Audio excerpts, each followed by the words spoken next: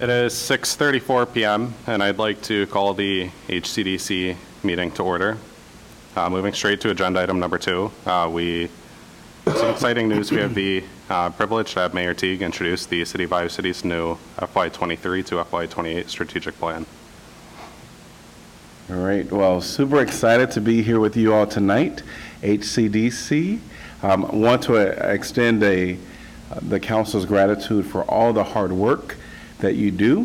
We see it. We know that it's no easy task. And what we're going to talk about is the city's strategic plan. And if I'm going through this process and presentation, and you have questions, just stop. We're not on a strict time, although you do know that I can keep people in a meeting until 1 a.m. So, so you might want to make sure that I don't talk too much. But our strategic plan, the City of Iowa City, we really started this process, I want to say, in January when we started talking about our budget. We knew that of 2022, when we started talking about our budget. And it wasn't until December when we finally, gave it a thumbs up of approval. That process was interesting because there's a lot to trying to figure out what do we want to put in a 5-year plan, 6-year, if you kind of, think about when it was actually approved. So I'm going to just kind of jump right in there and just give you an overview of, what this is, and is the introduction and environmental scan, our strategic values, our strategic impact areas and action steps, resources, and how we get it done. So that's what we're going to talk about through this presentation. But there are some challenges when we went through this process that we identified, as well as some opportunities. So we all know that COVID happened, right? So coming out of COVID, there are some definite impacts on people finances. Also, what's happening at the city level, there's some COVID impacts as well. Many people know staffing, the workforce, is an issue across the board. We're feeling it. We know that social service aid providers that you all talk to, they feel those challenges as well. And so these are some of the things that were identified. Now there are some significant influx of funding opportunities through the federal government, which we recognize. And so we want to try to take advantage of those. One thing that we did this fiscal year is we hired what I'll call as a grant writer specialist. So we put it in the budget, and so we're going to be advertising for that individual to come and be a part of this team, because there are some opportunities out there that we kind of need somebody to do the leg and the footwork to bring those opportunities here to our community. But we saw a lot of challenges. The state property tax reform, we're still waiting for the final word on how that looks. Those funds do impact us as a city. It impacts even the school district. And so how do we make up some of that lost revenue and still meet the strategic goals of this community? I know that you all see the needs firsthand. You have some great projects that come that you want to fund 100% of all of them, as I was just told, but there's a challenge, right? There isn't always enough money to meet those needs. And so when we went through this process, we certainly identified some of those challenges and also identified some opportunities, which was good. Our community is growing, and we anticipate that growth will continue. And how do we make sure that we capture it in the best way? And so this plan really does help us set the stage for our next levels within our community. So Peter Drucker said, the best way to predict your future is to create it. And so the city had to ask ourselves, why? why this strategic plan, and then we also had to ask how. What do you want in it?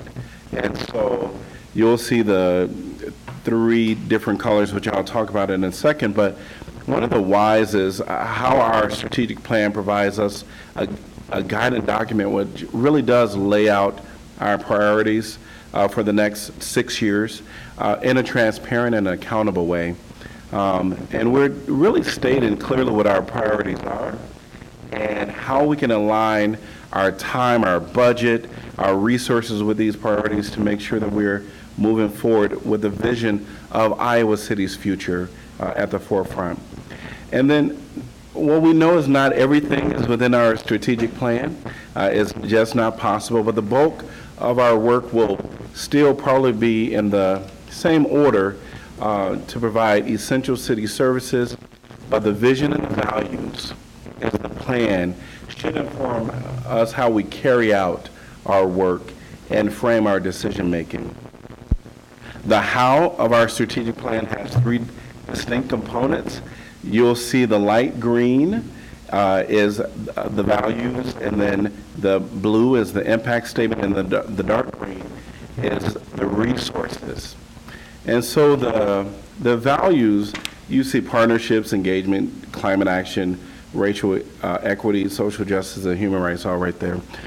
This is the lens in which we will approach our work, as well as our desired end state. These values should be familiar to many of you through what you do.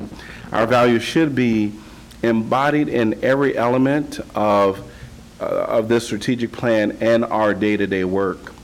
The impact areas, which are in the light blue, or some might call it teal, I don't know, maybe I'm colorblind, but this one here, the impact area, is really the housing, mobility, economy, safety, and well-being. This is how do we see the mission really fulfilled? And it also represents kind of the focus of our government.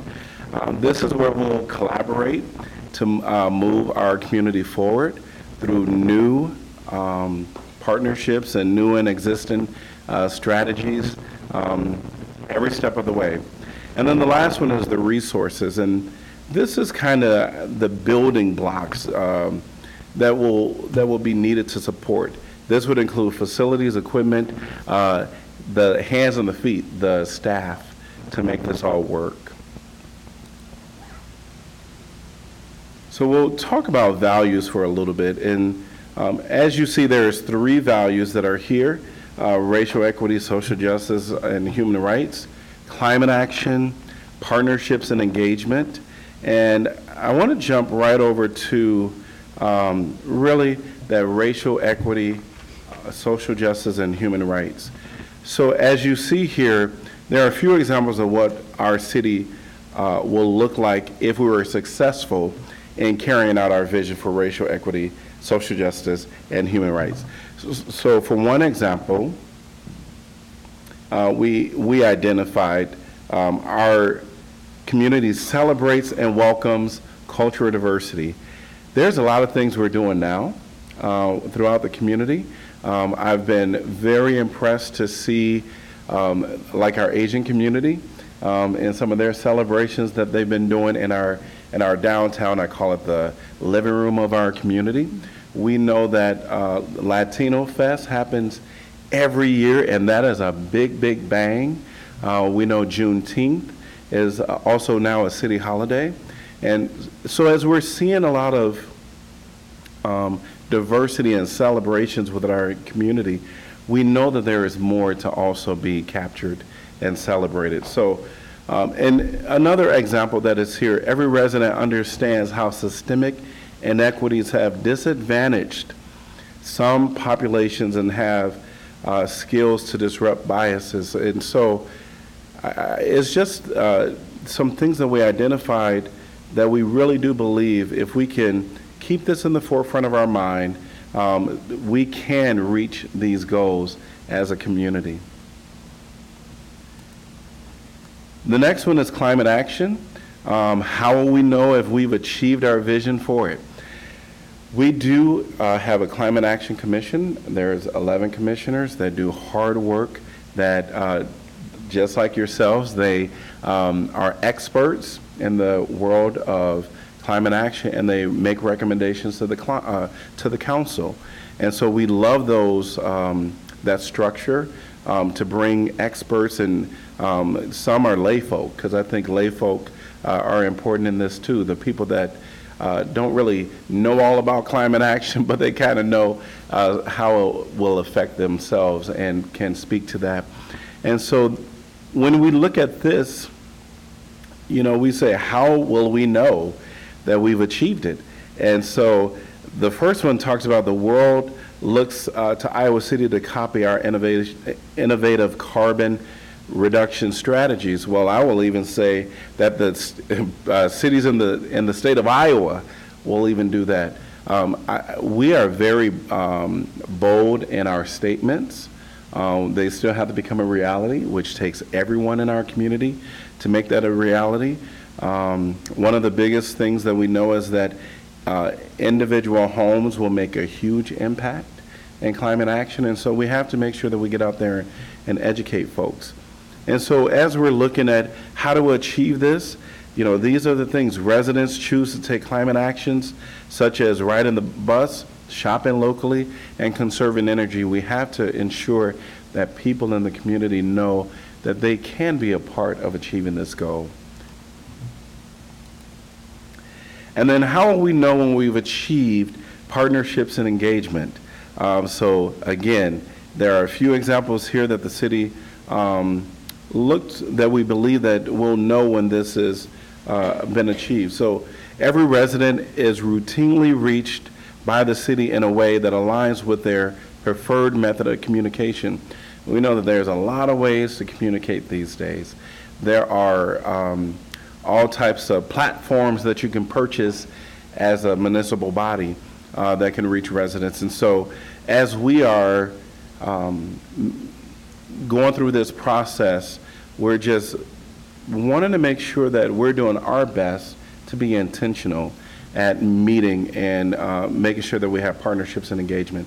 I think the work that you all do as a commission, certainly you all are ensuring that some of these partnerships have the support, can be viable, in order for this strategic plan to really meet the needs of our community.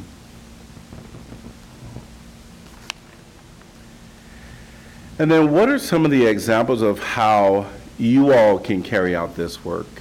I know that you have a meeting, that you still have to conduct some businesses, but I just want to pose that question without really getting into the discussion at this point.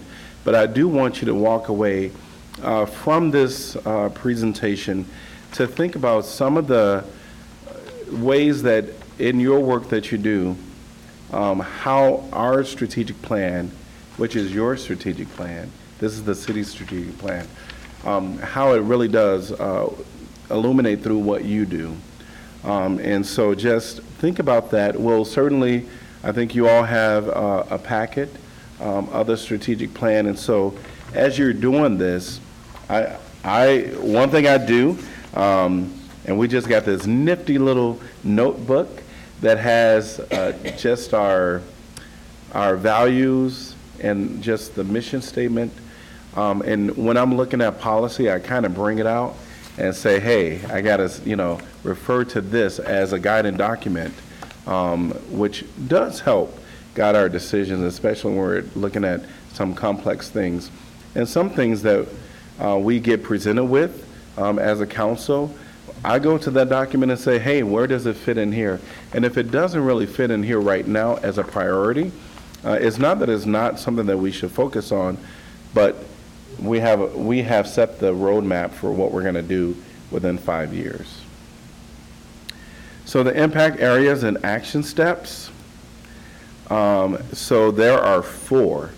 So neighborhood and housing, mobility, economy, safety and well-being.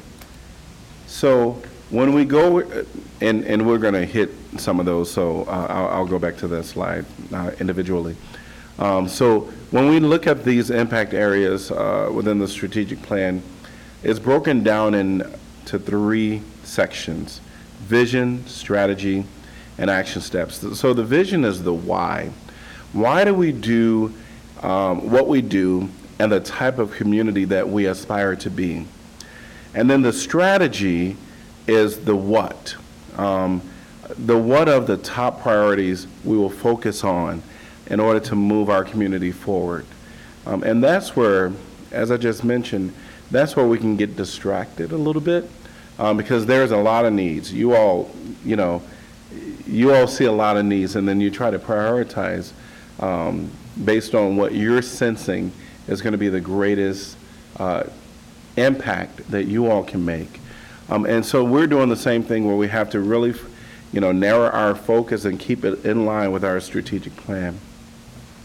And then the action steps, that's the how of, the specific projects we will implement within these next few years.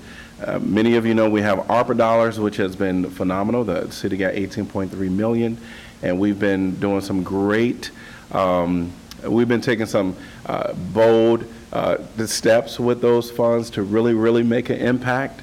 And so I think that is something that we're very appreciative for now, but beyond the ARPA funds, we still have to make sure that we can make some impacts. So neighborhoods and housing, I know that you all are champions when it comes down to, I want to say, what's happening, the support services that are happening within the community. I mean, you all deal with housing all the time. How do you, make some recommendations so that we can have affordable housing? And neighborhoods, we have our Parks and Rec Commission that does a lot of work on neighborhoods, although you all also touch neighborhoods in a direct and indirect way. So this is how we know that we want to make sure that our strategic plan has impact within the neighborhoods. Permanent affordable housing is very essential, is needed. How do we get there? And we want to make sure that people have choices in the housing that they would like to live in, and also the neighborhoods that they would like to live in. And we know that that becomes a little hard. Iowa City is not the easiest and the cheapest place to live in. I know you all hear that all the time. I know it. Yeah, it's not the easiest. And property taxes, they're real, they're expensive. And so, but how do we make sure that we are doing this in a strategic way where that we're seeing the impact? We're seeing the impact, which means that the council has to, in my opinion, actually, it's not even in my opinion, we stated it. We want to be bold. We want to take bold actions towards affordable housing within our community. Another impact area is mobility. Now, there's all types of mobilities. You can, scooters, but bicycles, we have a busing system, which is great. We actually have a couple. We have we don't as a city, but there's CAN-bus, and we also have seats. And so there's a lot of modes of transportation as well as vehicles. We know that there's this move towards more electric vehicles, and I think we're gonna continue to see that throughout our nation. There are some car dealerships that are already saying by 2025, some car dealerships have to be ready to just sell all EV vehicles. So I think we're going to see a huge shift in vehicles in the more recent years to come. This is not touchscreen. Oh, there's my little mouse. Wait a minute. My mouse. There it is. Yes. And then safety and well-being. So this is another impact area. Mental health and physical well-being is something that we've been hearing about. I want to say is really heightened from the community verbiage. I want to say within the past 5 to 6 years. But I know that in our community, this has been a conversation that has been happening by more of the experts that have sat around the table. And one of the evidence of this work is the Guidelink Center. And that was a 10-year plus project. I know that Becky Reedus, Commissioner Reedus, was a part of that conversation, and also was a part of community crisis services. And I tell my story all the time at how valuable community crisis is, especially for individuals that are in the middle of a mental crisis. I have my own story. I'll save you all that today. But the work that these mental health professionals do, I think, is a little underestimated at times within our community, but it really is saving folks' lives. And so, and giving people hope. Sometimes it's not even suicidal thoughts that people have, but just giving them hope to achieve some of the things that they kind of don't feel the energy to achieve. And just having those conversations and making, and giving, I just want to say giving people hope. That's what those mental health professionals do. And so, and so what are, so again, this is an impact area that we believe that we want to see. If this is the evidence that we're going to want to impact within our community. Resources, I think we're going to see, go to the next slide. Resources are, there's really three that we're going to focus on. It's the facilities and equipment and technology. If we want to be able to ensure that people get reached in the community by their preferred communication style, we're going to have to make some investments to make sure that we can do that. Facilities, I can tell you that we just went through a Parks and Rec study, and we know that there is a lot of folks that have comments on what they want to see in facilities. And we also know that there's a next generation to come and a larger population to come. And how are we going to meet those needs? We're starting to grow a little bit on our edges. And so when we're talking about mobility and making this a walkable city, you want to make sure that there are certain amenities within 15 minutes of someone, and 15-minute walkable distance of someone. And so that's going to take some real strategy as well as some moolah to make sure that we can achieve those. And then another resource is people. So the city staff can only do so much. We really do have to rely on the people in this room and all the people in our community. And I think we really need to make sure that we are getting people engaged. And when they're engaged, you want to make sure that you have a smile on your face, welcoming folks, and that they feel that it feels like an inclusive space, that they can share their ideas. And I think one of the greatest things is when you can get different type folks in the room. And you probably see this here, you all have your own different lens when you come and you're making decisions, where it is great to hear a different perspective. I think it should be welcomed. And so that's the same thing that we want to do here. And then that another resource is that financial. Believe it or not, financially, the city, we're in a good position, but we know, as most communities across the nation, there are financial challenges lurking. And we have to make sure that we grow our tax base to be able to keep up. I think many people have gone to the grocery store, and when eggs became $6, you're like, what happened, right?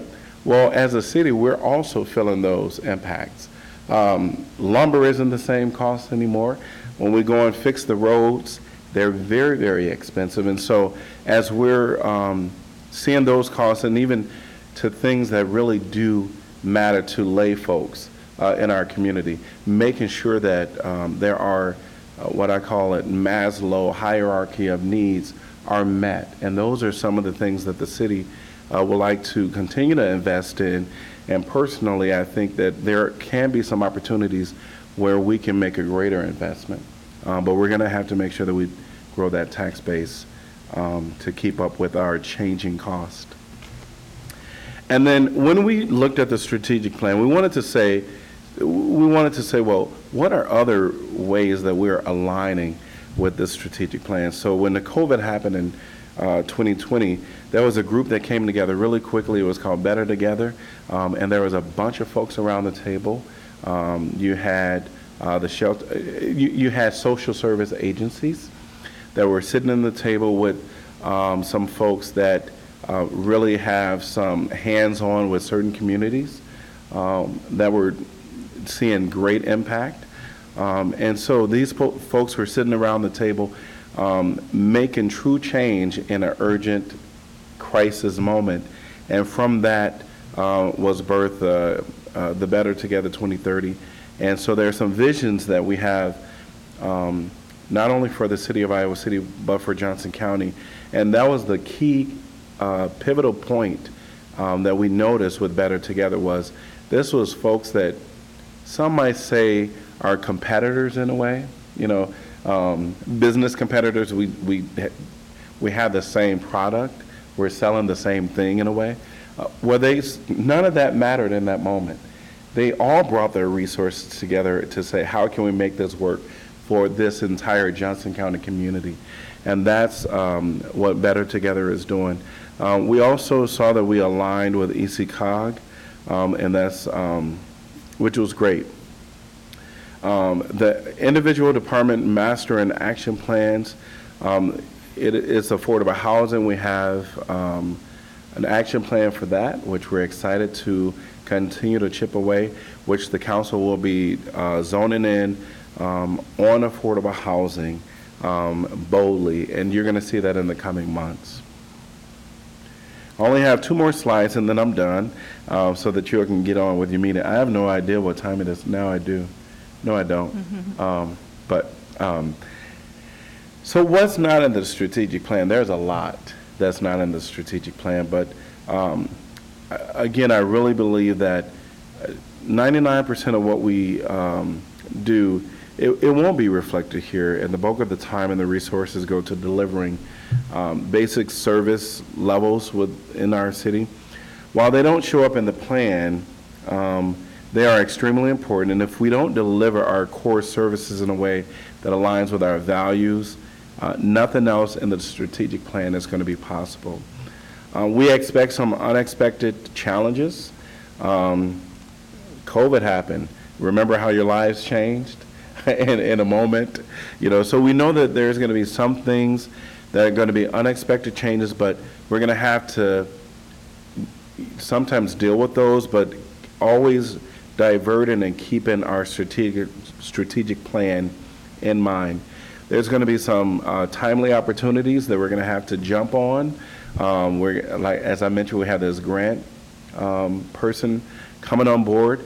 I think y'all know about grants. There's a deadline. There's a you're scanning through your email, and all of a sudden it pops up, and it's doing 2 weeks.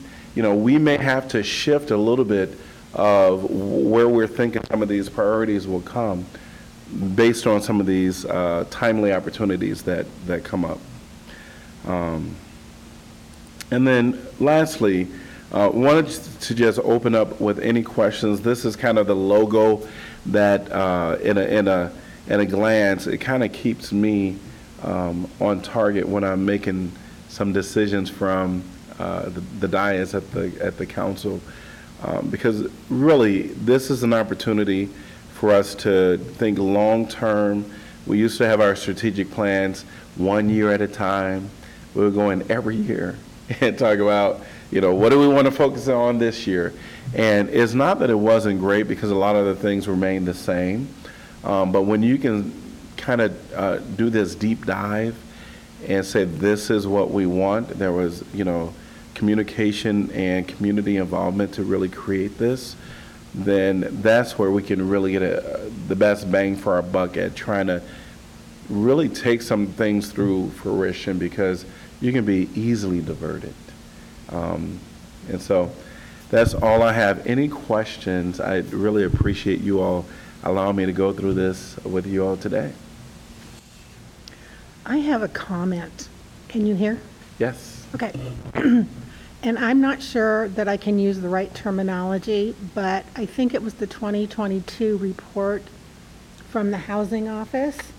There was a statement in there that for low-income folks, the median rent, I think, or maybe I'm not sure, is $800 a month. That's about what you can expect to spend. But there's a huge percentage of people who only get $700 a month from Social Security. And so I'm wondering, how do we make up for that? And does the city have a responsibility, and can there be public-private partnerships where the private folks really understand the situation and can work out their own avenues for helping out? So you bring up a concern that has many layers to it, because most times we hear of people at the 30%, 60%, 90%. There'll be housing projects that is created for those individuals, and then they have certain rent brackets that they would kind of be within. And of course, we have Erica Kubley here. Brianna, I'm sorry. You're okay. I'm so used to Erica Kubley. Yes, who's an expert at that. But I think, but your question is, how can the city really make sure that those needs are being met for those individuals that do have already below what some of the average rents are? I don't know what the average rent is for,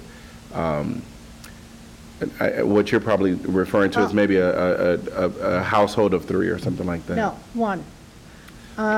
I just know from my own experience that the least expensive place I can find that's really inhabitable and will pass inspections for the Section 8 folks is $800. Okay, that's a lot of money. Yeah. My income is Social Security disability, and I'm telling you, that's a big chunk. I'm grateful that I received some help from the Section 8 program, but one of the issues is the city engaged with some developers to put up some projects, and in return for I don't know, tax incentives and whatever, that the workforce housing program came into effect, and there were a certain number of units that they would need to rent to low-income folks. And, that's all good and well, but my experience is the rent with the workforce housing program is still $800. And that's the maximum rent. And, I don't want to take a dig at my landlord, because I'm certainly not doing that, but I think it probably goes for all the others, is that they're charging the maximum allowed by HUD, not taking into consideration what the income might be. And so I don't know if the city has any ability to help regulate that, or if that's just a function of the feds. Mm-hmm. So we're well aware, you're here at often, affordable to who? Well, that's always my thing, is Yeah. define affordable. Right, and that is something that the city finds challenging when we have projects that either come before us, because we do need some affordability on some level, and certainly, folks are within the guidelines when they, state affordability, but we hear that all the time, and we know that affordable to who.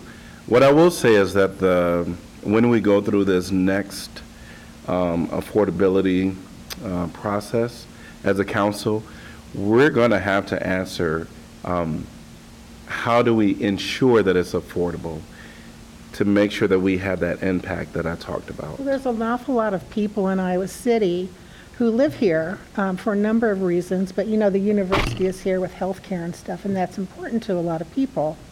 So they live here, but they, okay, I had a senior moment, lost my train of thought. Oh, there's just an awful lot of people that this affects. And, one of the things that I have noticed when I've talked with people who are in a lower income bracket, and certainly I don't know everybody, is that, they tend to not fill out the census forms because they don't think it's going to help them. And the census forms are what HUD uses when they establish the rents for the various programs. And so, as a city, I don't know if the city can get it involved in helping people get their census filled out, but, that would certainly be helpful in helping, to make things more affordable. Yep. The other thing is, just like this commission has your lens on affordable housing on a lot of levels, also the P&Z Commission, that's a topic that's coming up for them right now, as well as within our CDBG, program. That's something that always comes up. And I think, again, as this council have these hard conversations, we're going to have to make sure that all this comes in the mix, because we're going to have to be, in our statement, we say we need to be bold to ensure that we have the impact.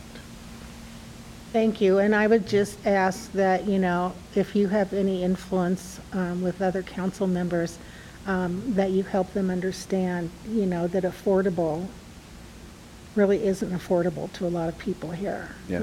What we tend to think of as low rent and affordable. So Thank that's all. you. But thank you for your time, and I'm sorry I took up so much here.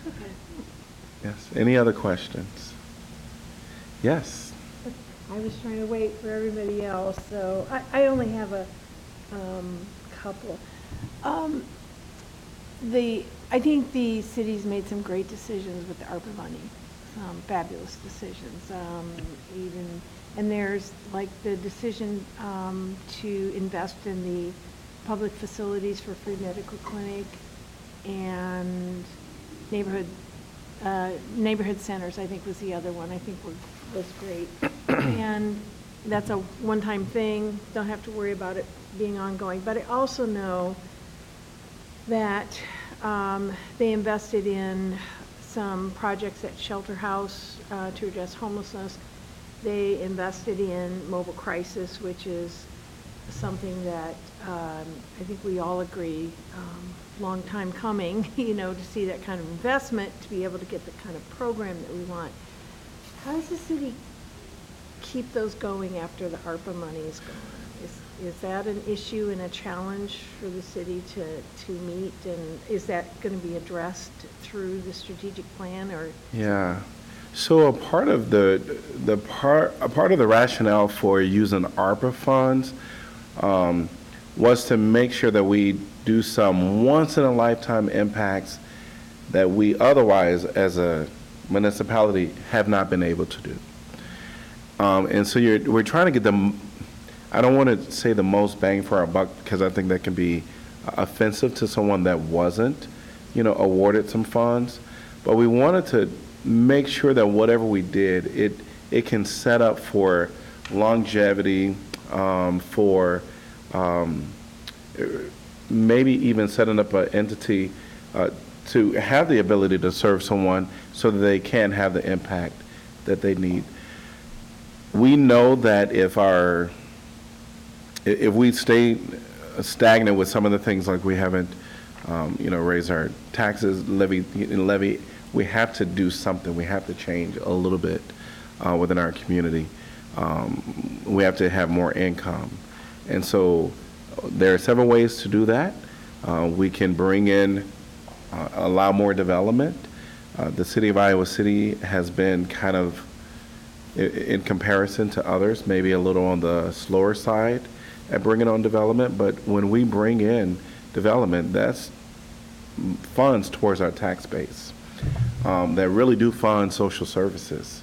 And so even though the majority of the programs that were funded, right now the city don't foresee funding that project unless it goes through the continue funding, except unless it goes through the routine processes for funding through the city. I think if we're going to get more opportunities to do maybe some bold stuff, we're going to have to figure out something. We know that we're still awaiting for, I'm trying to think of the one terminology that the school district want to use to fund fourth graders. But it's the tax that goes on our, we have to vote on it. I'm blanking on the terminology. Nobody's helping me. But anyway, well, we've talked about it before. But nevertheless, I'm blanking on the terminology. But we're going to have to do something a little bold. It's on the radar. Yeah, it is on the, yep. I think the other thing that I was thinking about is, I love strategic plans. I mean, they are. I mean, if you don't have one, how do you know where you're going if you don't have a roadmap there? But they tend to bring out the big, bold, and beautiful, you know, fancy. You know, we've got all these big steps. We're voting on them. We're, you know, displaying them.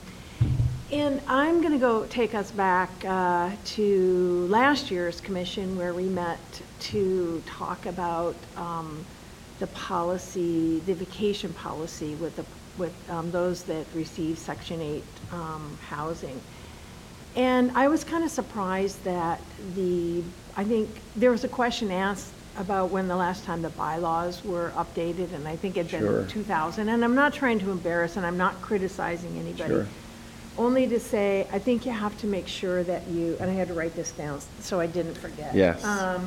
That we take a look at obstacles we may have in our current policies and our current rules, and that's low-hanging fruit. Yes. Easy to touch upon, but it's also easy to forget. Because I'm sure, I think, I mean, when I say I was surprised that the bylaws hadn't been reviewed in that long, I imagine there's some other people surprised too, you know, that, you know, you don't realize how time flies by, you know, without doing this. But I think that if we look at 20 years ago, is your life the same? Is my life the same? Does a rule that you had when you were, you know, when I was like 20 years younger apply to me now? Probably not. So just encouraging, I think, because I do think that if we go in and look at those types of policies, procedures, I hate to say it, but the bowels of, Yes. of the organization, with the eye that we want to see what kind of obstacles, you know, we have inadvertently forgotten to update. You know, if I'll put it like that, I think that's a good idea. Yep. Also. Rhianna, would that fall under the auspices of this commission? Sort of. The Housing Authority's role with this commission, typically once a year, their annual action plan will come for approval. Most of what we do is CDBG and home-oriented, but occasionally things from the Housing Authority will come to this commission. But as we advise on policies and procedures, does what Becky was talking about, does that? That did. Yeah, normally in those circumstances, that I believe was a council request for HCDC feedback. So if council requests it, then yes. I do remember that. Yeah, it was, but not all will come before our eyes. Some of them will just be staff eyes, I think. And I think, I mean, your bigger point is that was eye-awakening, right? That something hadn't been reviewed. What I would say is that we certainly do look at a lot of our policies and procedures I know. based on what that item that is before us, and we review that part. There's some overhauling that needs to be done. We know that when it comes to some of the things that we're doing with our comprehensive plan for the city, and so we know that we're going to be moving. We've made changes along the way, but when you're looking at the entire document, that's something that we do plan to do, but we're also moving into form-based codes which is just, kind of changing a lot of what we'll be doing anyway. But your point is well taken, and I appreciate that. And we are aware that we're making changes, and sometimes we need to take that, step back and just look at it, look at everything comprehensively. But it's a lot of documents. Not to say that is not something that we are doing, depending on what's before us at that time. And, just to kind of piggyback on what, go a little bit farther than what Carol was saying is, affordable housing, they're always moving the goal line, It changes. I don't know where the goal line is, Nobody does, honestly. because we take 10 changes. steps forward, and then they take 12, and we take 15 steps forward, and it's 30, and that's, so much of the problem that we have but I think the city does an outstanding job at addressing the issues. I wish more communities were like Iowa City. Great, thank you. Thank you. Yeah. I'm just going to say just one more thing. One obstacle that people have with Section 8. And I'm going to make don't sure that like we to keep talk. our conversation to strategic plan. So bring in strategic Okay, plan. Yes. This strategic plan, this involves people on being able to live in a house, is that the portion of the rent that they need to pay, that the housing office doesn't pay, sometimes is more than the guideline that the feds put out that they're able to pay. And that's a direct result of high rent in Iowa City. So, where do people live? Anyway, I'm done. Yeah, no, I appreciate that comment, yes. The other thing about climate action is, remember, electric bikes are, I think somebody told me they're a third of the total bike sales in the country, if I have that right. I could be wrong, I'm wrong often. And that kind of electric vehicle is much easier to attain, and I'd love to see, more push and incentives and things like that to get people on their bikes, and electric or otherwise, so. Well, that's in our strategic plan, so how do we get that impact, right? So those are going to come up. So it's exciting, yeah, to Yes. see. And I'm really happy to see you have a grant writer. Yes. Yes. We're excited. That It's will so be great, needed, yeah. yeah. If they could get some more money for us, that'd be great, Yeah, too, so. and our whatever. staff has done really good, so I don't want to underestimate our current staff. But as we know, there's a lot of opportunities that are coming up from the feds, and so we just want to try if we can have one person kind of capturing some of those opportunities that otherwise we may have limited staff time, because our staff are human. I was just wondering with the sort of the role of this commission, because I understand that our role is to advise on different policies and such. Are we in a position to, at any point, like, discuss or come up with suggestions for possible policies that would address things in the strategic plan or anything else like that? I'm interested. I will tell you absolutely, if that's what you all plan, want to put on your agenda, discussion of this strategic plan. I posed the question to you, what are some of the examples of how you can carry out these values through this board and commission? Certainly you can have that discussion amongst yourselves. I know that we can spend a lot of time, talking about that. And so that's something that I continue to pose to you all to consider. Any other questions? Yeah, I Yes. have a question. So I work at the university and engage with students a lot. So one population that I am concerned maybe falls through the cracks sometimes are the students when it comes to, like their housing issues, and they're here for such a short period of time. There's so much turnover that I think a lot of times they deal with difficult and like predatory kind of practices and just sort of like swallow it because, again, they're only here for a short period of time. So I'm just wondering if there's any discussion, or if there has been any discussion in the strategic plan about connecting with that group in particular and engaging, like when we talk about engaging the public, if we're also considering, students who are here temporarily but are important members of our community. So. Yes, so the University of Iowa students have a student government, and so they come to our work sessions the council work sessions every first and third Tuesdays of the month. Oh, cool. And so they sit there and they definitely engage in conversation with the council, and so they have been very vocal of what their needs are and challenges with landlords throughout the community. Once a year, we did it again this year. I think we had stopped because of COVID for a few years, but we would go over to the university as a body, all of council, and discuss anything that they want to talk to us about from their perspective, the student perspective. And that was always at the top of the list. Awesome. Yep. Cool. Anything else? Well, again, I really appreciate all the work that you all do. I know that it's no easy task, but we really appreciate you all taking the deep dive and the work that you're doing.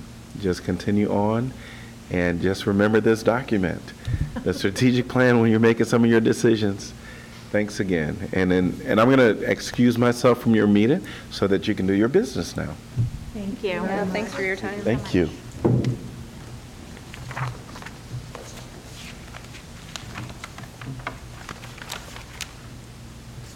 Up next in our agenda is agenda item number 3, the consideration of the meeting minutes from March 30th of 23. Are there any edits or corrections to those minutes?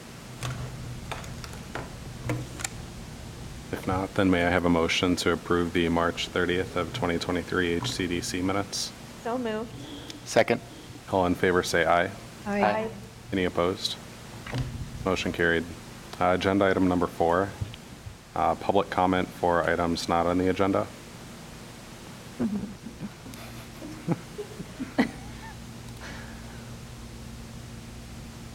We have no public. Quietest Nothing meetings on- I've been to. Online. Yeah, this is unusual. No, nobody was registered online this time either, so Okay. quite a difference from our last meeting. Moving to agenda item number 5, review and consider recommendation for City Council on approval of the fiscal year 24 annual action plan. I have a brief overview of this plan. I won't read you the entire thing, but since we have a lot of new commissioners, I will kind of give you the brief overview, and then if you have questions as we're going through it, let me know. Our action plan is a section of our consolidated plan. You're inundated with plans tonight. Our consolidated plan is our 5-year plan that we have to do for HUD. So the action plan, the consolidated plan, and then our CAPER are all HUD-required documents. The public comment for this plan opened on April 1st. We do a 30-day public comment period before it goes to City Council for approval on May 2nd. The public can review, they can make any comments. We include those in our plan, and we include like a staff response to anything that might require a response. We haven't received any comments to date. The HCDC budget that you voted on to recommend to council at the last meeting is included in Appendix B. One thing I thought might be useful would be to talk about how this action plan is different from other city plans. Part of that, like I mentioned, this is a HUD requirement, so they have very specific questions they want us to answer. They have a very specific format. Everything has to be fed into the federal database. It's called IDIS, so it's a very specific document. We don't have as much flexibility to do different things like they can do with the strategic plan. So it's a federally required document, and they get to decide what questions and information should be included in it. The format is a little bit different, but a lot of the common threads through this plan you'll see in other city plans as well. Affordable housing is a huge issue. You'll see that through the strategic plan. Part of this plan, also in our appendix, we included the 2022 update to the city's affordable housing action plan. Let's see. The main focus of this plan is CDBG and home-funded activities. So something that people can get confused with sometimes is, you know, why don't we talk about emerging agencies, or why don't we focus more on the city's just doing a lot of things locally, but the focus of this plan is HUD wants to know what we're going to do with their federal dollars. So that's kind of what this plan rotates around. Not to say that there's not a lot of other really great, awesome things happening in different departments or with local funding sources, but they want to know what our plan is for the next year with their federal dollars. We try to include little things where we can, where we talk about local initiatives, or like the mayor was saying, ARPA funds. That's definitely been a hot topic in the last year or so. But the ARPA funds were issued by the Treasury, so they have separate reporting requirements. It's not necessarily reported through these specific documents through HUD. We did receive some home ARP funds, and those are federal funds that we received from HUD. And those were allocated through our FY22 action plan. And you'll see those, we'll report on those through our CAPER reports, which say what we did in the year, report our accomplishments through that. So HCDC has already voted on the budget recommendations, but we ask for a recommendation to council to approve the entire plan. So that's what we would be asking for you tonight. And then the last note I have on this plan is I just wanted to highlight the cover photo. I guess it's hard to see there, but that was a housing fellowship project. They acquired this home through home funds in FY23, and this will be rental housing here in Iowa City. So if you have any questions about the plan, I'm happy to answer them. I wrote some notes down, and of course I put page numbers on everyone but the one I want to ask right now. But I think it had, under the city strategies, the third bullet, the question I had is how do we achieve this goal? And I think it had to do with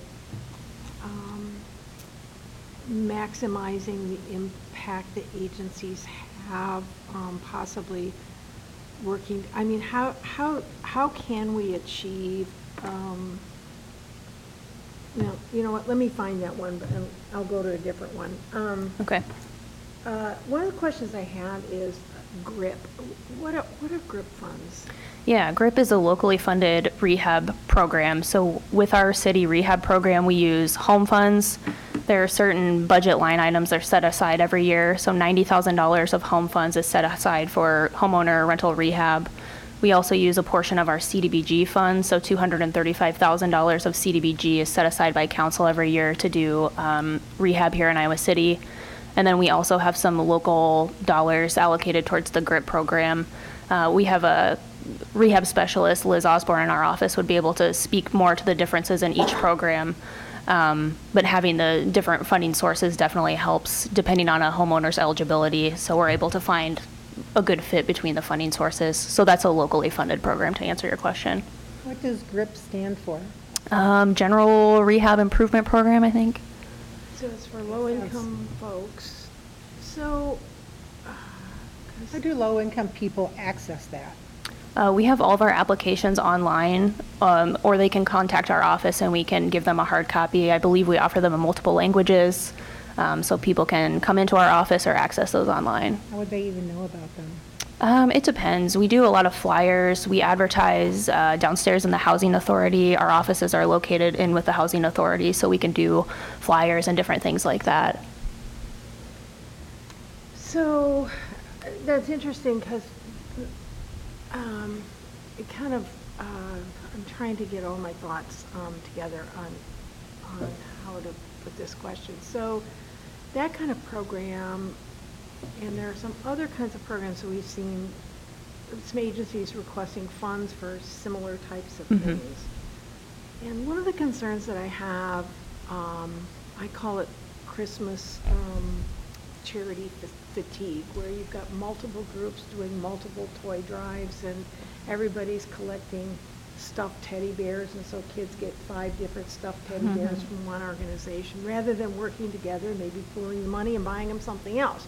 So how, I mean, I guess, let me just say, I'd like to see us to try to be able to identify where alliances and collaborations and partnerships could kind of be pushed, you know, merged together. And I'd like to see us do some of that kind of thing, because frankly, I think there's, in one organization, I know that the number of annual services they provide honestly, I was thinking, hiring an Uber driver to provide transportation would have been a cheaper alternative, So, and I'm not being disrespectful, but,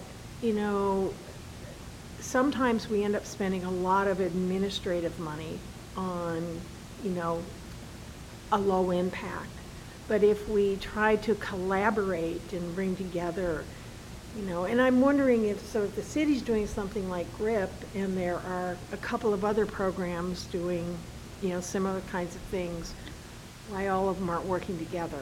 We do. All those programs do. I can't vouch for every area of programs like that, but with rehab specifically, they do work really well with other agencies. Like, for example, Johnson County, I think they used, I could be saying this wrong, but I think it was ARPA to fund a rehab program. So they were able to get in touch with the city, and no one in Iowa City is going to be eligible for their program. So their program is going to cover the gap of the county there. Or, for example, another one we work with would be Habitat. They have some similar rehab programs, but where they can't meet maybe our federal requirements, maybe Habitat is able to do that. Or occasionally HACAP has different programs. Maybe they can, fill a need that the federal funds can't. So those partnerships are super helpful when we're seeing applicants that maybe don't meet the threshold for the federal requirements. We just have more, legal obligations and other sources of funding. So that is one instance where it is really nice to see the different agencies working together. I think that's really great. One area that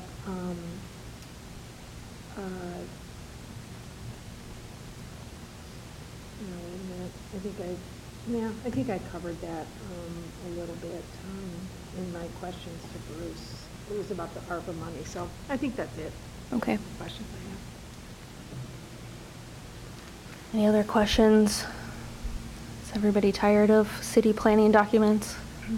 I didn't read through all the appendixes, but. Most of the appendix, I didn't think to tell you when I was on the phone with you earlier. I was like, oh, I should have told her most of this document is the affordable housing plan. I think she's read already. And get through this. Yeah. But, it was quite interesting, and to have the quiet time to be able to sit and read it, that, it's a good synopsis of what we're doing. Yeah. So it was kind of nice to see it.